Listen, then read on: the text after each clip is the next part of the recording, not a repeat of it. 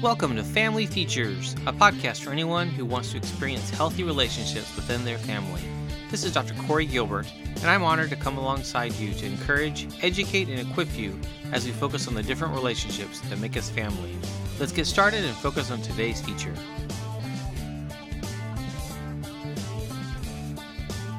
Hey, this is Dr. Corey Gilbert with the Family Features podcast, and I am excited today to bring up a meme that I saw, or a little graphic that was talking about the 5 irrational beliefs about marriage, about relationships. I guess it's relationships in general, but these 5 irrational beliefs. And they're just so simple and so good that I just had to bring it up because it seems no-brainers, but I'm seeing these with couples all the time. So number 1, the first irrational belief: if you really love me, you should know what I want, how I feel. I shouldn't have to tell you. It's so interesting how movies and romance novels and all this other stuff kind of paint that picture. You should just know. Really? Guess what? My best teacher of what to do is you, my partner, my best friend. And actually, if you don't teach me, I don't know. And what I'm finding with couples as I work with couples is oftentimes they don't know. So if I haven't taught my wife how to love me, as in there's conversations about it, she doesn't know, but more often than not, I haven't been able to voice it myself. So no duh, she doesn't know, which is interesting. So number 1, if you really love me, you should know what I want or how I feel. I shouldn't have to tell you. Not true at all. Some of us can't read body language. Some of us can't read cues and subtleties, and we need it straight. So be careful with those expectations there. Number 2, there is a right way and wrong way to go through life. Ooh, this one gets tough right now. Some of us can be quite opinionated about what others should do or how they should live their life. I get myself stuck in that spot myself. Why are they doing that? Why are they committing to that? Why are they, so, overworked or overwhelmed or underworked or underwhelmed? We have opinions. Everyone has an opinion. So be careful with that because it burdens you, I promise. If you're so critical of others, you're probably not looking at the stuff you're needing to grow in or stuck in, and they may not be stuck at all. It's just perspective. Many people are stuck. Many people are in routines and ruts, and they need some tweaking. They need some help. But you aren't being invited into that as their helper, as their coach, or as their guide. So be careful to not to take that on. Again, the number 2, there is a right way and a wrong way to go through life. There may or may not be. My personal boundary of that is going to be scripture versus not scripture, following the Bible or not. But yet what I see among all of us as Christians is we all kind of do this whole buffet on the Bible where we pick and choose what we follow, and we aren't following all of it. Why? None of us earn our way to Christ, earn our way to heaven. It is something that's done on the cross for us, not by my actions. So are there right ways and wrong ways to do certain things? Maybe. But you know what? The wrong ways it's the way that teaches a lot of us. So careful with that. Number 3, disagreeing in conflict is a sign that you're the wrong partner. I'm seeing this a lot with young couples where because they disagree or because they're different, they feel like maybe this isn't a good match. You don't want the same. I promise. Same means one of you needs to be canceled out. Difference invites relationship and stress and struggle in a good sense, as in growth.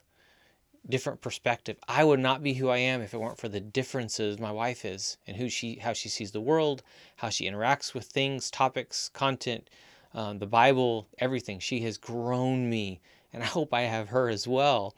But disagreeing and conflict is part of it. It is required actually in relationships. To not have it is actually a sign of unhealth in a sense. So disagreeing, conflict is a sign that you're the wrong partner. No, no, no, no, no.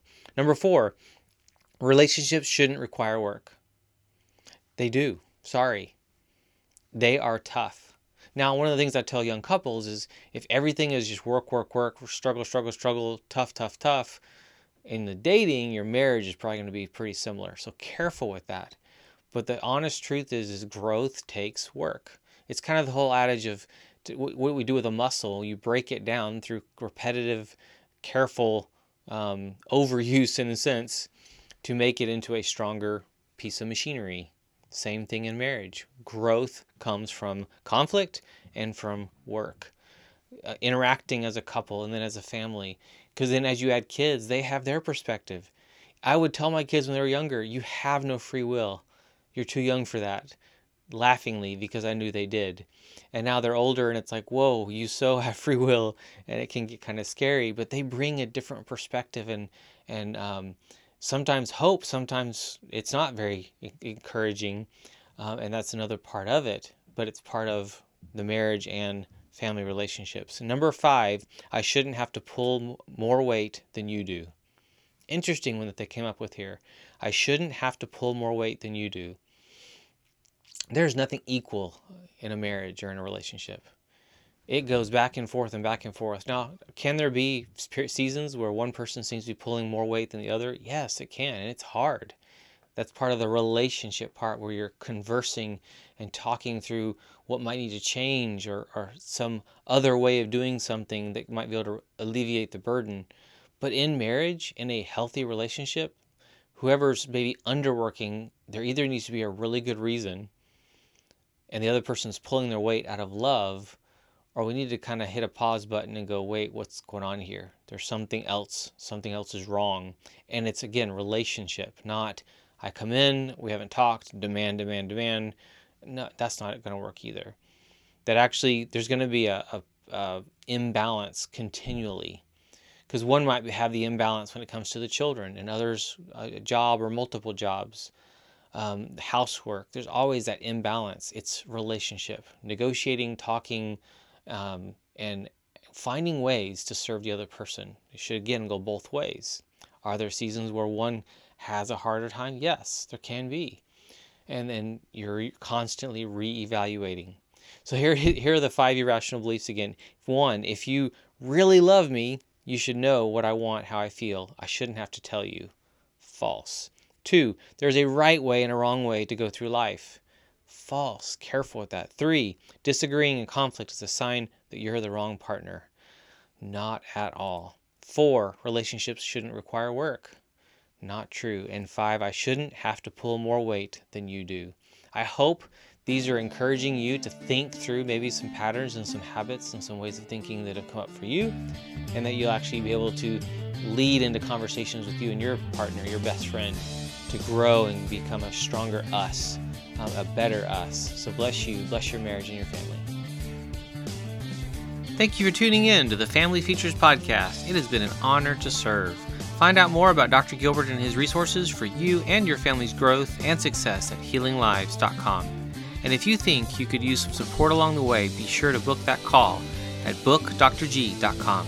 And one more thing, if you found this helpful, please share this podcast with others so that we can change the world together.